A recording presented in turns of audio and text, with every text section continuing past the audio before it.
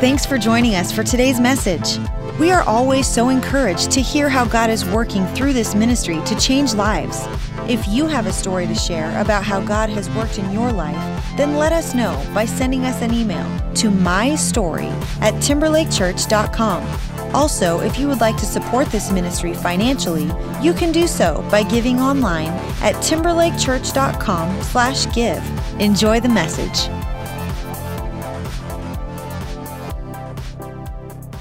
Well, hello, Timberlake. All right, the energy's halfway there. That's all right. It is good to be with you. As was mentioned earlier, my name is Dave, and believe it or not, I have been guest speaking at Timberlake now for almost 10 years, and the reason I tell you that, I promise you I am not exaggerating, and this is not hype. Of all the times I've ever spoken here, I think this weekend is probably my favorite weekend that I have been looking forward to, primarily because I love the topic of relationships, and I love the topic of marriage. And I actually feel like I'm pretty qualified to talk about this topic because of all the marriage counseling I have been at in my life. And that is not an exaggeration. I have been to a lot of good marriage therapy, and so I feel like I've got some stuff that I can regurgitate towards you a little bit today. Now, inside your program, there's an outline if you want to follow along. I do want to warn you that we're not going to get to probably a lot of the fill-ins till later on in the talk, but we will get to them, and hopefully we will end on time an hour and a half from now. So, this summer, my wife and I celebrated our 21st anniversary, and for me, it was a huge milestone because it was our, like I said, 21st anniversary. I got married when I was 21 years old. And so I can officially say I have now been married longer than I've been single. Anybody else with me? You've been married longer than you were single. Oh yeah, there's several of us here today. I know this firsthand. Marriage has its challenges. Marriage has its complexities.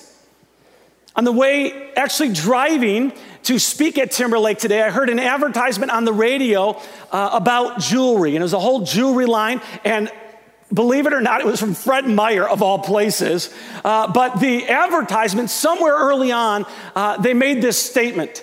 They said, falling in love was easy. And I thought, that is the truth, right? Falling in love is easy. Staying in love, hard work. Exchanging vows, easy. Living out those vows, hard work. And the reason it's hard work is because marriage is the merging of two very different individuals into one individual, into one person. At least that's the goal, right? And I know we love to think when we get married, oh, we have so much in common.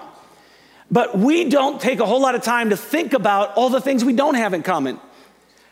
Right? It's possible because we grew up in two different households that we have different political views. We have maybe different religious views. Even if you both grew up in a home that went to a Christian church week after week, it's possible that one of you is more conservative in your beliefs. Other of you is maybe a little bit more liberal in your beliefs. Our education can be different. Maybe you went to a private school or you were homeschooled and your spouse went to a public school. Our cultural backgrounds can be different, even though maybe we even came from the same country. If you lived in a small town and your spouse came from a big city, that affects our thinking and the way we interact with each other, the way we communicate and the way our families communicated when we are growing up, very different. When we get together with my wife's family, it is like going to a library. Everybody is quiet. There's very little drama and very little interaction with one another. My family, I come from a very large family, and so every time we get together, it's like going to the carnival. All right, there's noise, people are running around, everybody is like a sideshow fighting for attention. I'm not exaggerating, we've got over 20 kids that are running around. And so there are noises coming from every direction of the house, random smells, a lot like going to Levi's Stadium where the 49ers play. And we've got all of these crazy things happening, just a very different world than what my wife came from. And so trying to take our unique differences and to blend them together and to become one and say, we're united, we are team us, right? That's a challenge. One of you is a morning person, the other is a night owl. One of you likes to spend money, the other likes to save money. One of you likes to cuddle, the other is a porcupine. One of you is an extrovert, the other an introvert. One of you is a clean freak, the other a slob. One likes to be prompt, the other fashionably late. One of you loves romantic comedies, the other loves good movies. All right, so we've got these differences. And then to add to the complexity of the fact we grew up and we have very different ways of approaching life, life's filled with transitions.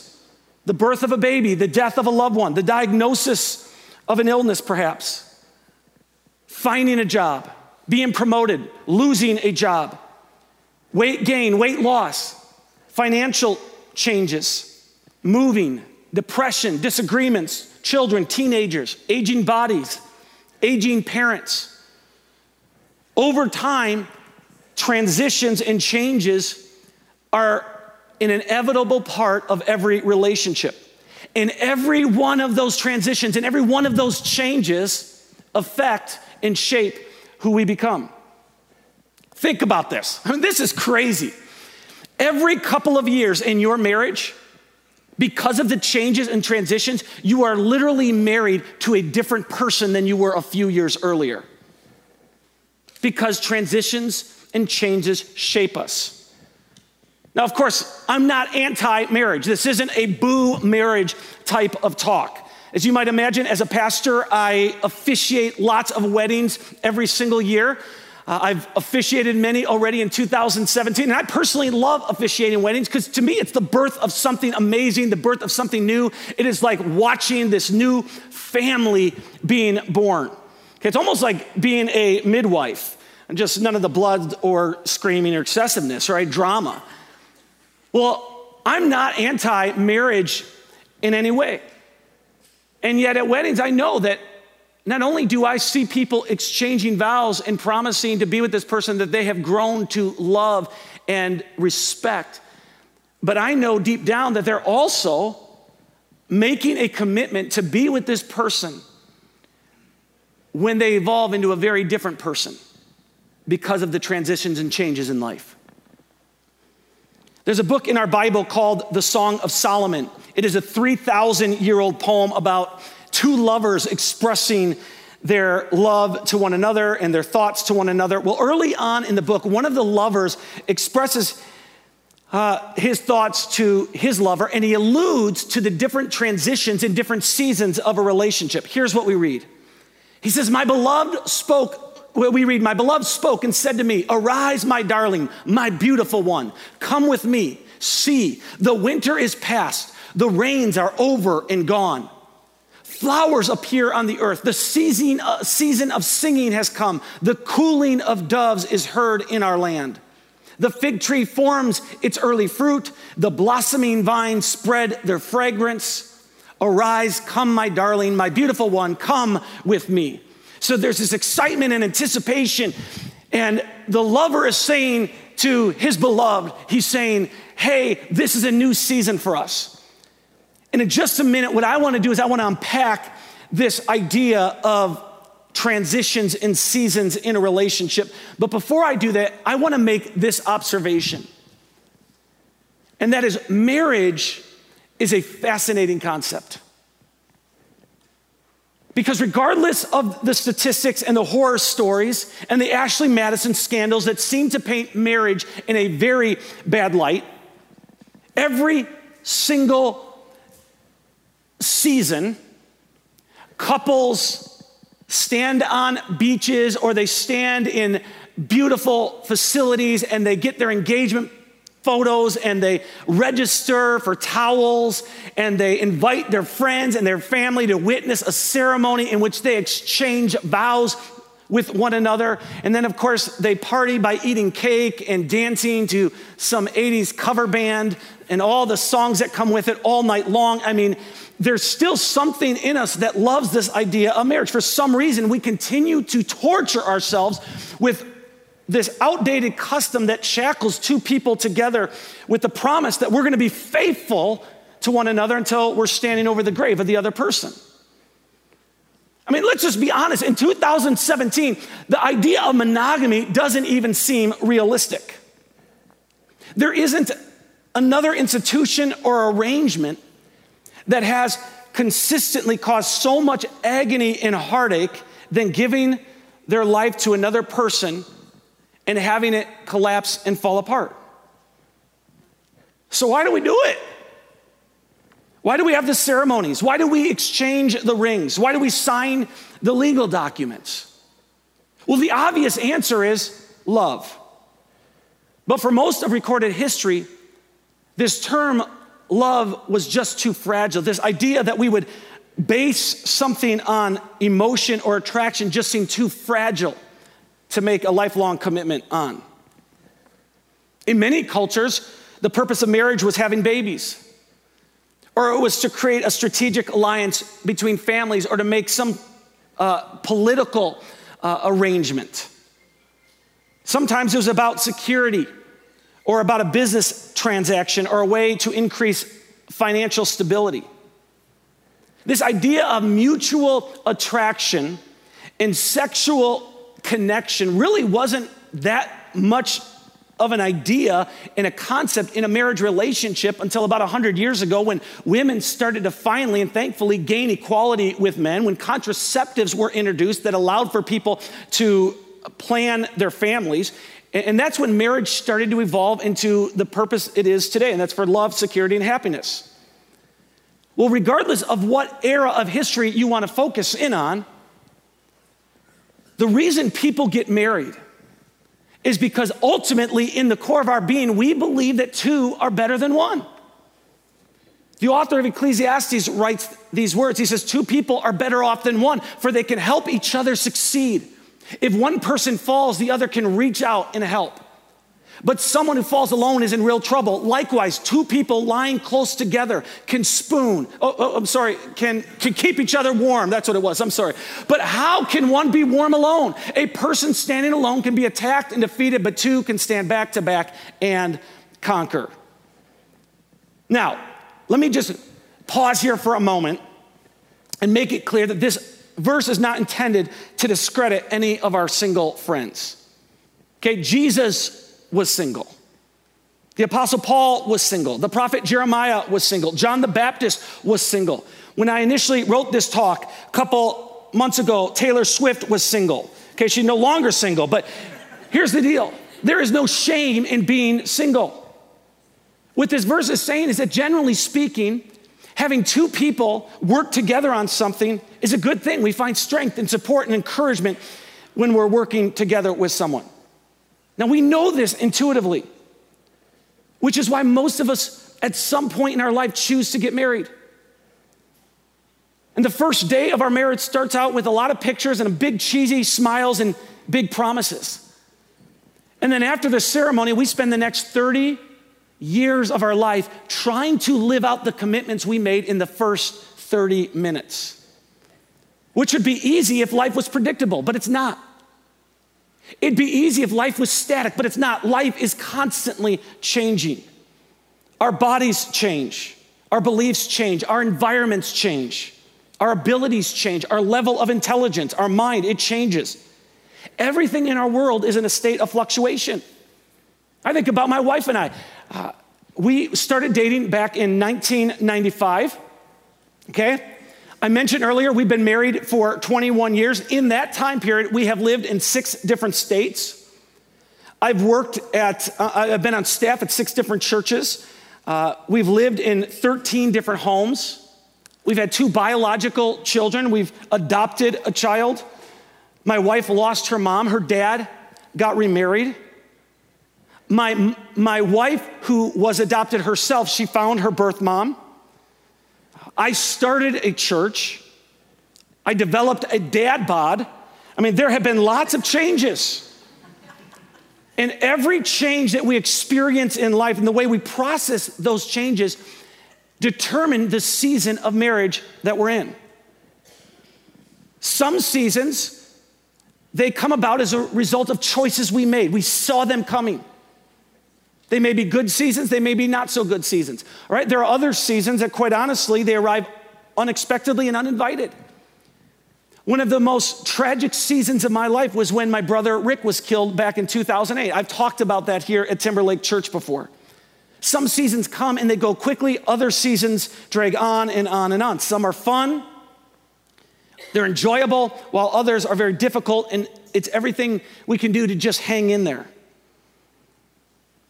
And to remind ourselves that this is just a season. Every time that our relationship moves from one season to the next season, the dynamics of the relationship changes.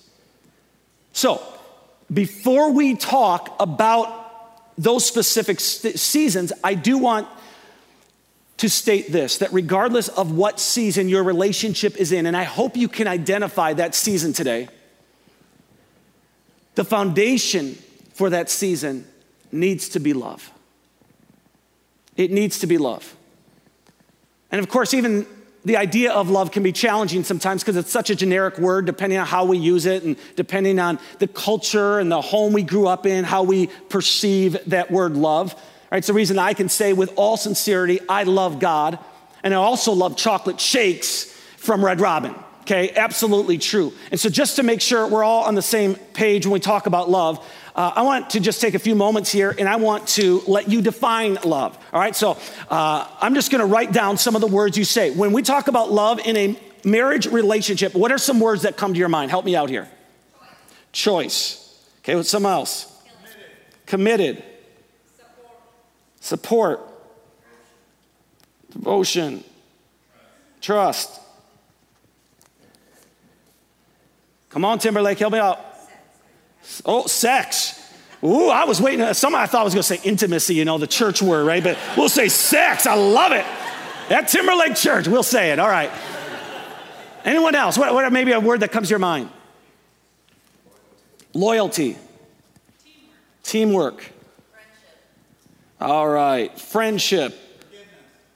Forgiveness. Concern. All right. Grace, partnership. All right, we'll stop there. All right. Now here's the deal. Think about this, man. These are your words, not mine. Commitment, choice, support, devotion, trust, sex, loyalty, teamwork, friendship, forgiveness, concern, partnership, grace, patience. And yet when we talk about love and in a context of a relationship, outside of an environment like this where we're just throwing out words, we often talk about it in terms of emotion. We talk about it in terms of feeling. And we say, we have so much chemistry between us. I can't keep my mind off of him. He can't keep his mind or other stuff off of me. I mean, we have chemistry. We're together and these fireworks. I've never felt this way about anyone before.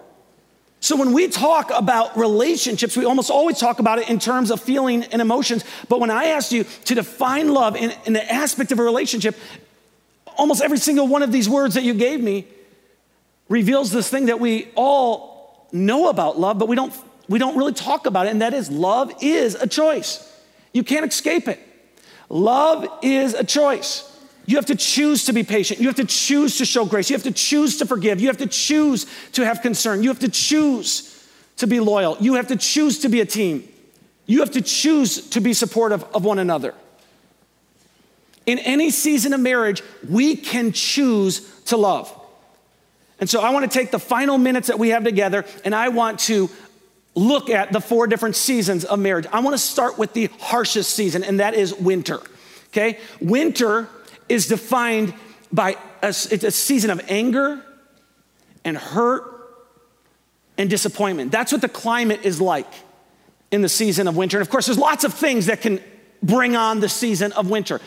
An affair can bring on winter. Ongoing mental health issues, abuse, overwhelming financial problems, severe and unexpected loss, emotional distance. What happens in the season of winter is things get very, very cold. Some critical words are spoken. Sex becomes a battlefield. Arguments fluctuate between silence and screaming. And the temptation for anyone in a winter season of a relationship is to just withdraw.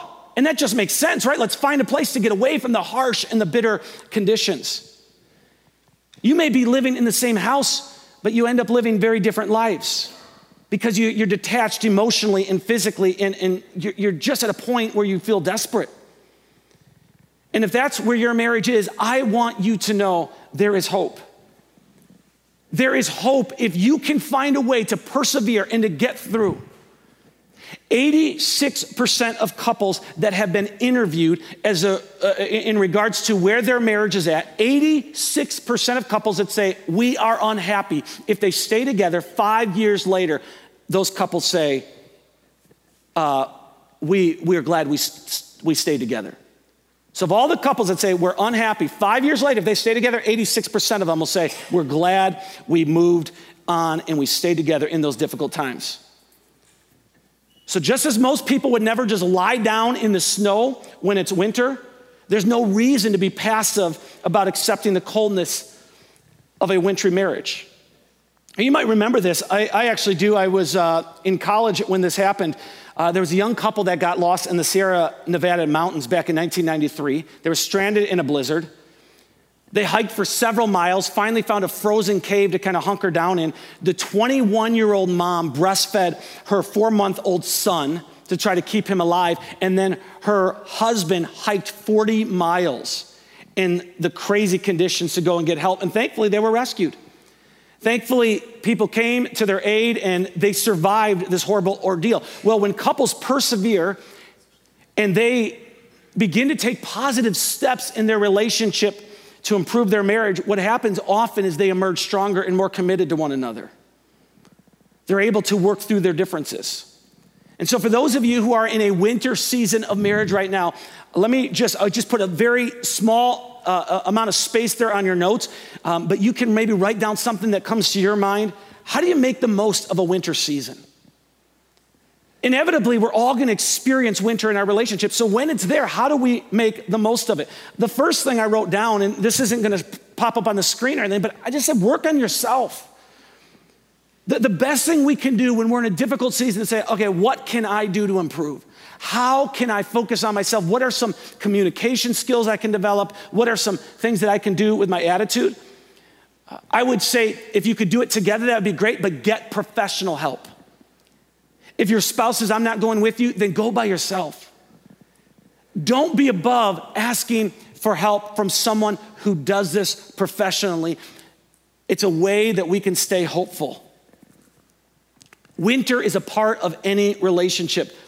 James, who's the half-brother of Jesus, he wrote this. He said, dear brothers and sisters, when trouble of any kind comes your way, consider it an opportunity for great joy, for you know that when your faith is tested, your endurance has a chance to grow. So let it grow. For when your endurance is fully developed, you will be perfect and complete, needing nothing. Imagine what it would be like, and imagine what would happen if you worked through the pain in your relationship. I'm not making a blanket statement here. I realize that there are times for your emotional or physical safety, you have to call it quits. But what if in a winter season of your relationship, you said, I don't like doing this and I don't like to take the course I'm taking, but I have committed to persevere. Now, my wife and I, we experienced a winter season of our relationship over the past year. I'll talk about that in a little bit and just give you a little bit of one of the reasons why we ended up going through that. But we took an entire week this year and went to professional marriage counseling. And believe me, my wife needed it. But we did that. Why? Because we said we don't want to stay here. Marriages are perpetually in a state of transition, continually going from one season to another. And it's very easy in a winter season to say, well, I've just kind of fallen out of love. This is just where it's at. It's kind of very easy to accept that this is my life. But here's a reality I hope all of us can embrace. Nobody falls in or out of love.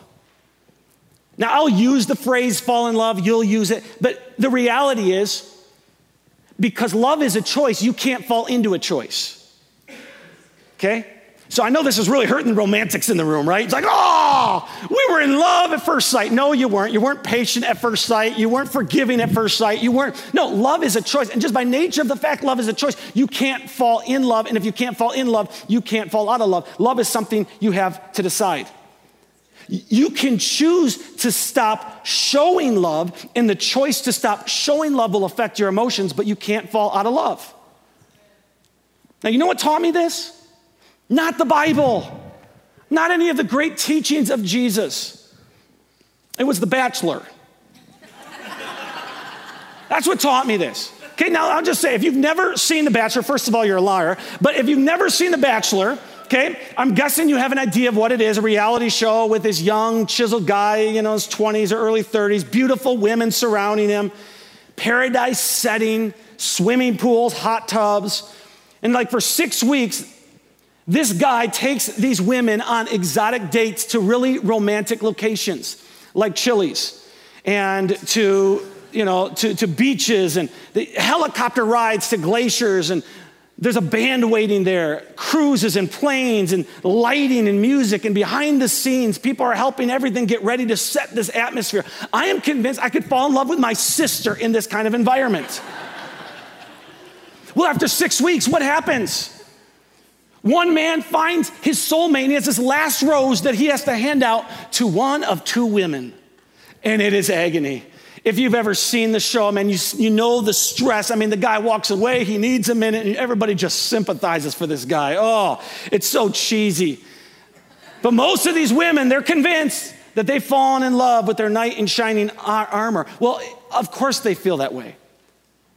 Because for 6 weeks, producers have created an environment that manipulated emotions so it was easy to feel love.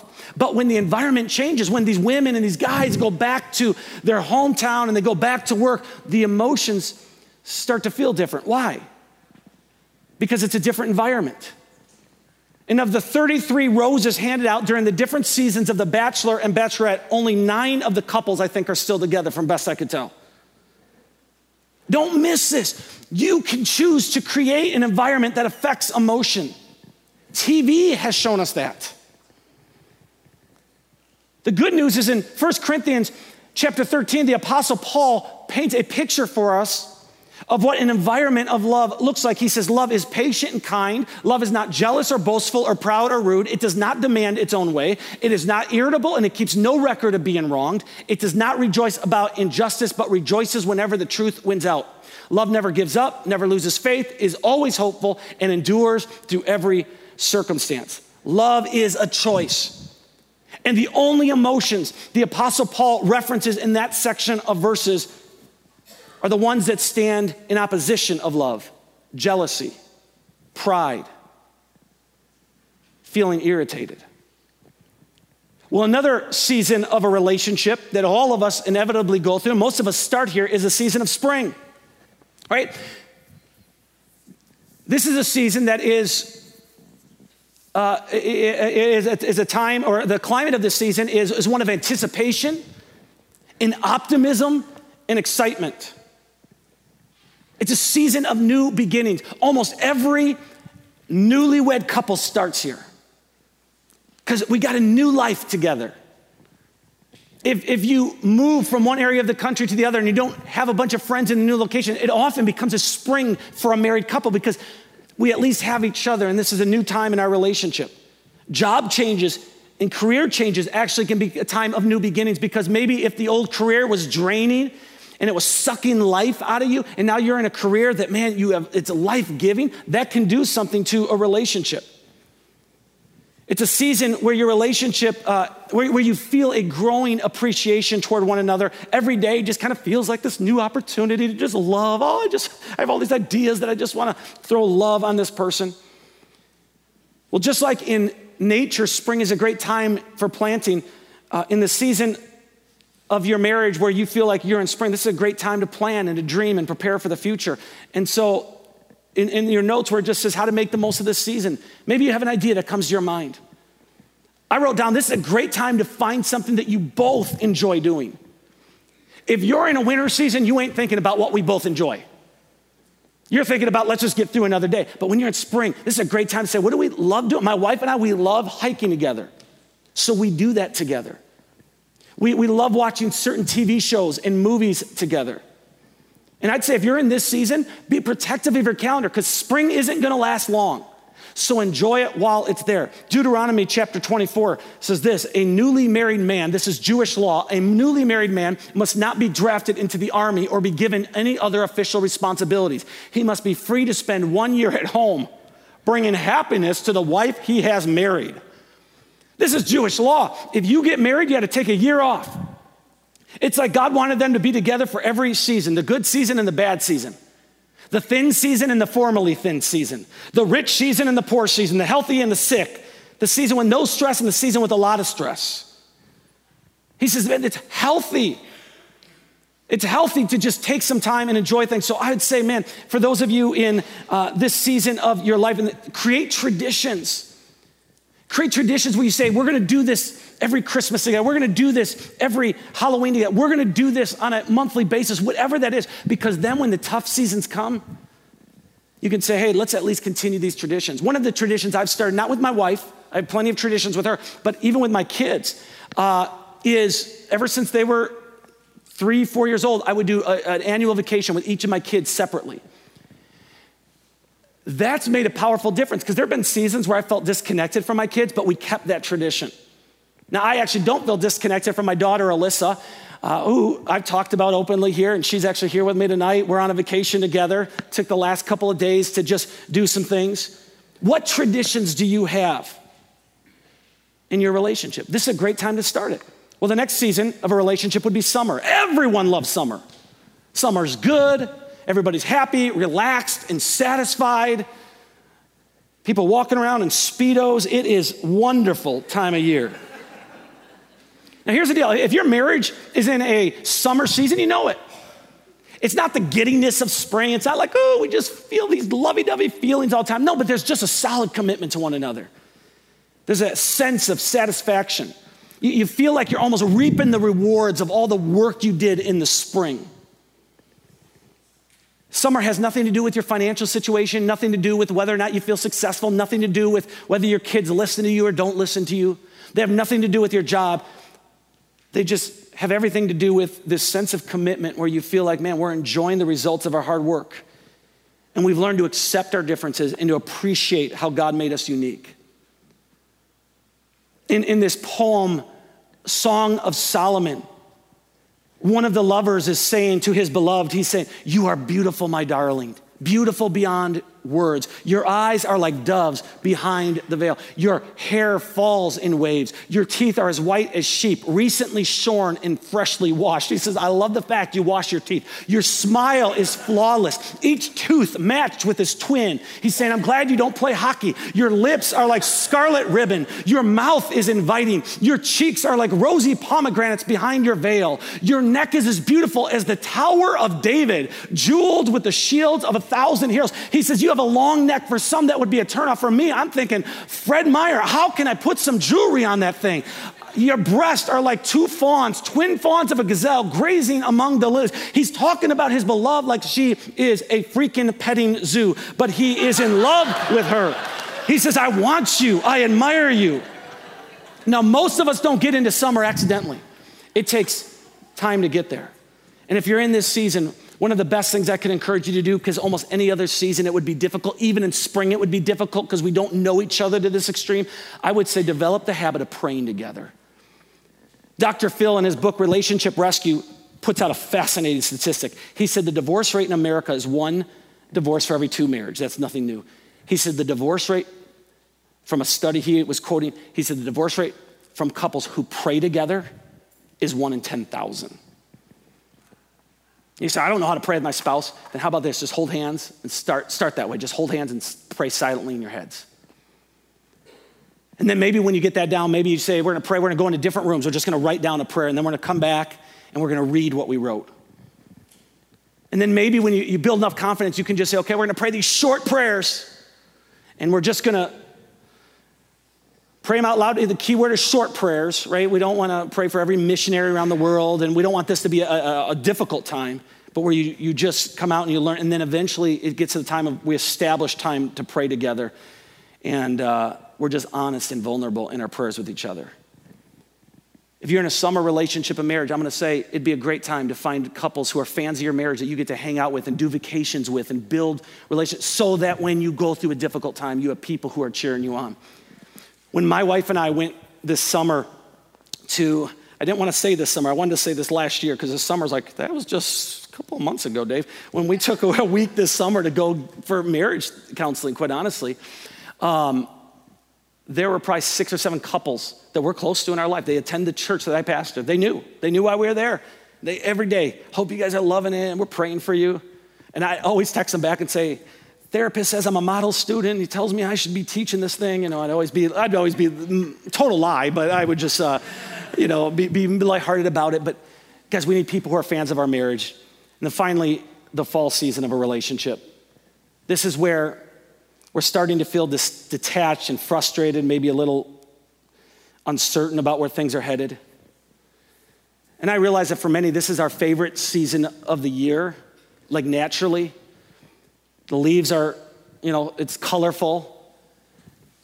But we know this, that with all the color there, it's also a transition. And unfortunately, the color's temporary. And over a period of 6 to 8 weeks, the beauty's gonna fade and there's gonna be really nothing left to protect the forest. And so if you're starting to feel a little detached, maybe there's some transitions going on that you're just like, I love them, I love her, but maybe your calendar's out of control. I just say pay attention. What brought on winter in my marriage was something I talked about earlier at Timberlake when I spoke this summer, and that is our church just went through a very difficult season where we had to move our campus. We lost hundreds of people in this time, and it was a very, very challenging thing, but it affected me. And because it affected me, it brought stress to me, it affected our marriage. And so all I'd say is if you're in fall and you sense that transition, be intentional about date nights, be intentional about how you communicate, be intentional about having sex, right? Single people plan not to have sex or you will. Married people plan to have sex or you won't. If you're not careful, the fall season will inevitably turn into winter. So how do you make the most of the season? You learn to communicate. You learn when there's issues to say, hey, we're fighting the issue, we're not fighting one another. We're looking for ways to connect. Guys, my hope and my prayer with all of us is that God would help us to have healthy marriages that endure every season. Thank you for listening to the Timberlake Church podcast. Stay connected with us by visiting timberlakechurch.com or follow us on Twitter or Facebook.